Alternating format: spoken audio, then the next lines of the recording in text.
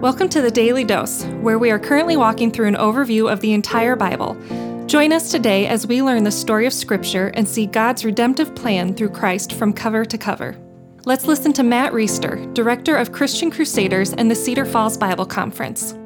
Today we're going to talk about an important concept and word that shows up in God's redemptive plan for humanity over and over and over, and that is the concept or the word however. We're in Ezra 5, and the people of Israel are coming back from exile. They're coming back to Jerusalem to rebuild the temple. Yesterday's devotion, we heard about how that rebuilding project was thwarted by some adversaries. Today, the project is going to pick up, and we're going to get to look at some communication that's taking place between the people of Judah and the local governor, Tetani, who is communicating all this information to King Darius, the king of Babylon. And we get a little bit of an interesting insight into how this all took place. They're wanting to find out what's going on here. What are you guys doing? And verse 11 of chapter 5 in Ezra says this, and this was their reply to us. We are the servants of the God of heaven and earth. We're rebuilding the house that was built many years ago, which a great king of Israel built and finished, referring to Solomon. But because our fathers had angered God, he gave them into the hand of Nebuchadnezzar, the king of Babylon, the Chaldean, who destroyed this house and carried away the people to Babylonia. Verse 12 is basically a summary of 1st and 2nd Kings, that the people of God were disobedient, the kings were disobedient and unfaithful, so God handed them over to the Babylonians and Nebuchadnezzar for a 70-year exile. Here's verse 13, very important. However, after all this happened, however, in the first year of Cyrus, king of Babylon, Cyrus the king made a decree that this house of God should be rebuilt. And that is one of many howevers that changed the course of biblical history. You're going down this road where you're in a 70 years of exile. The people of Israel, God's people, have been dispersed. It looks like they're going to be dispersed permanently, that their identity, their nation is going to be split up forever. And along with it, their religious practices, their covenant with the one true God looks to be threatened. However, God raises up this king of Babylon, this outsider, to decree that the house of God could be rebuilt. Think about all the howevers that show up in biblical history. I'm just going to touch on a few of them. There could be countless examples. You remember Abraham, he's promised to have descendants as numerous as the sands on the seashore, as numerous as the stars in the sky. Through Abraham, God said all people of the earth will be blessed. And it was dependent on this family that he was going to be the father of, except there's one problem. His wife, Sarah, couldn't have children, and they were advanced in years. However, they had Isaac. And through Isaac, the promise went down to his son, Jacob, and then down to the 12 sons of Jacob. And you remember at that time, there was a famine threatening God's family, threatening Jacob's family. And they were going to be exterminated without relief from somewhere. However, God put Joseph, one of the 12 sons, through a series of injustices against Joseph in Egypt, ahead of the famine, ahead of his brothers, so that when they came looking for help, he was ready to spare them and spare the family of God who would eventually deliver us the Messiah. You remember that Pharaoh was intent on enslaving the Israelites indefinitely. God tried changing his mind over and over and over with 10 plagues, but Pharaoh's heart was still hardened. And even as the Israelites were running away up against the Red Sea, Pharaoh's army close behind, looks like it's going to be over. They're going to be exterminated once and for all. However, God raises up this leader, Moses, who he allows to part the waters. The Israelites cross on dry ground. The seas collapse on the Egyptians, and the people of God are free.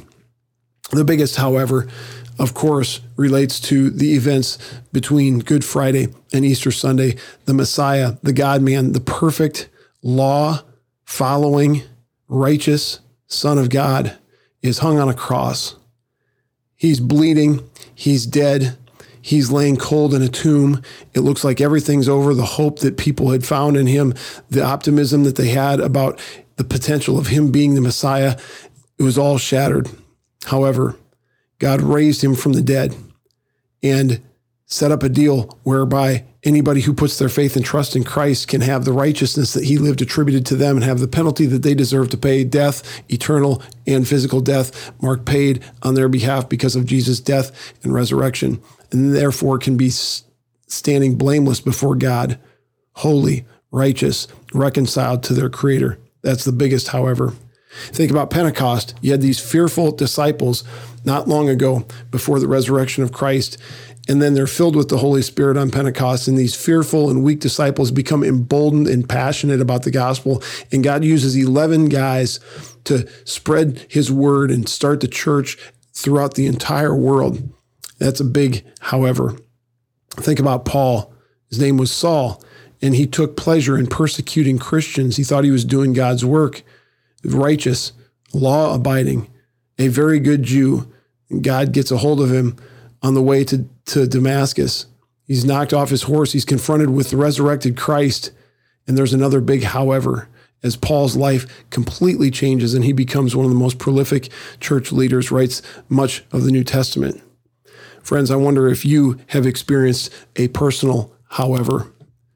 The book of Ephesians says that you and I in our natural condition are dead in our trespasses. It says that we're following the prince of the power of the air. It says that we are by nature children of wrath. But then it goes on to say, however, God is rich in mercy, and he offers this deal where we can be saved by grace through faith in Christ.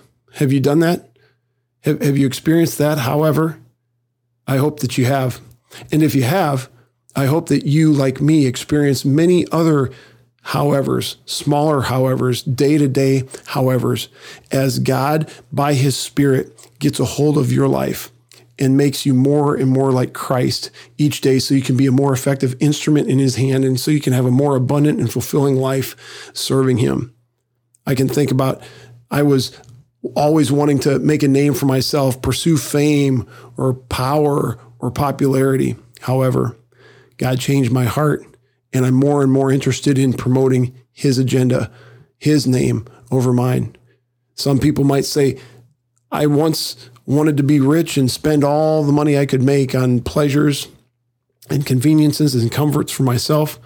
However, God got a hold of my heart, and now I use my money differently. I don't know what your however is, friend, but let me pray. Lord, thank you for however.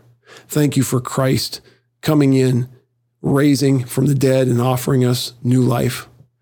Lord, would you allow us to trust him, and then would you fill our days and our lives with howevers as we are conformed to your likeness more and more each day. We pray it in Jesus' name. Amen. The Daily Dose is a partnership between 4 ministries. First is Christian Crusaders, where you can find weekly 30-minute worship services at christiancrusaders.org, and where you can hear engaging interviews and other content on one of our 3 podcasts. Second is Fresh Wind Worship, whose weekly worship services are available on their YouTube channel, Fresh Wind Ministries, and linked to their Facebook page, Fresh Wind Worship. Third is the Cedar Falls Bible Conference, whose conference videos are available at cedarfallsbibleconference.com.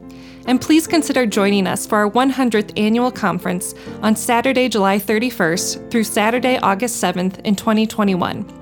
If you or someone you know could benefit from an anonymous online Christian mentor, please visit issuesiface.com, which is provided by Power to Change Digital Strategies, our 4th partnering ministry. Please subscribe to this podcast, leave a 5-star review, and prayerfully consider financially supporting one of our partnering ministries. And check our episode notes for links and more details. Thank you for listening, and may God richly bless you.